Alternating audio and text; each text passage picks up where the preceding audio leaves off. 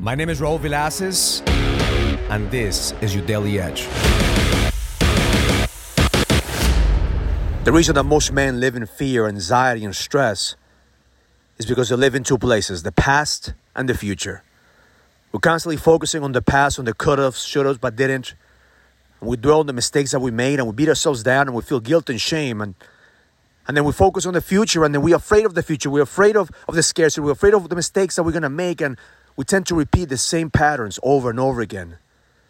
And that's where we live under stress, fear, and anxiety. Because every single time that you live on the past and every single time that you live on the future, you take away the power to execute on the now.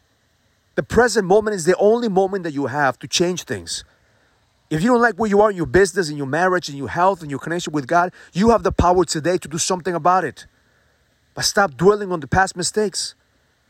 Stop dwelling on your fears. There's zero upside on focusing on your failures. Every single time that I catch myself living in the past, I reframe it to focusing on the past wins. I look at the past and I look at my wins. I look at how far I've come.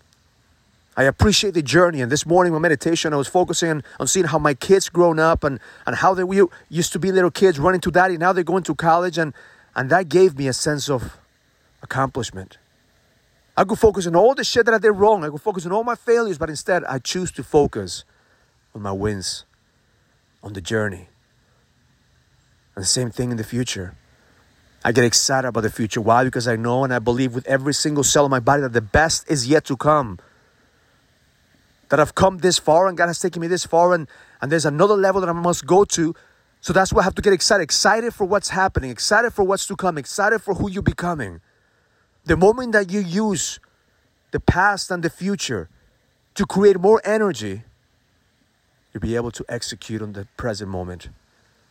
Because at the end of the day, your current reality is a reflection of your capacity to execute in the present moment. And my intention for you today is if you're going to focus on the past wins, focus on your past journey, and appreciate how far you've come. And if you're going to focus on the future, believe that the best is yet to come.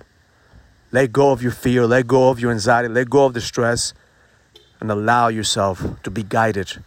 Allow yourself to look at who you're becoming, not who you are.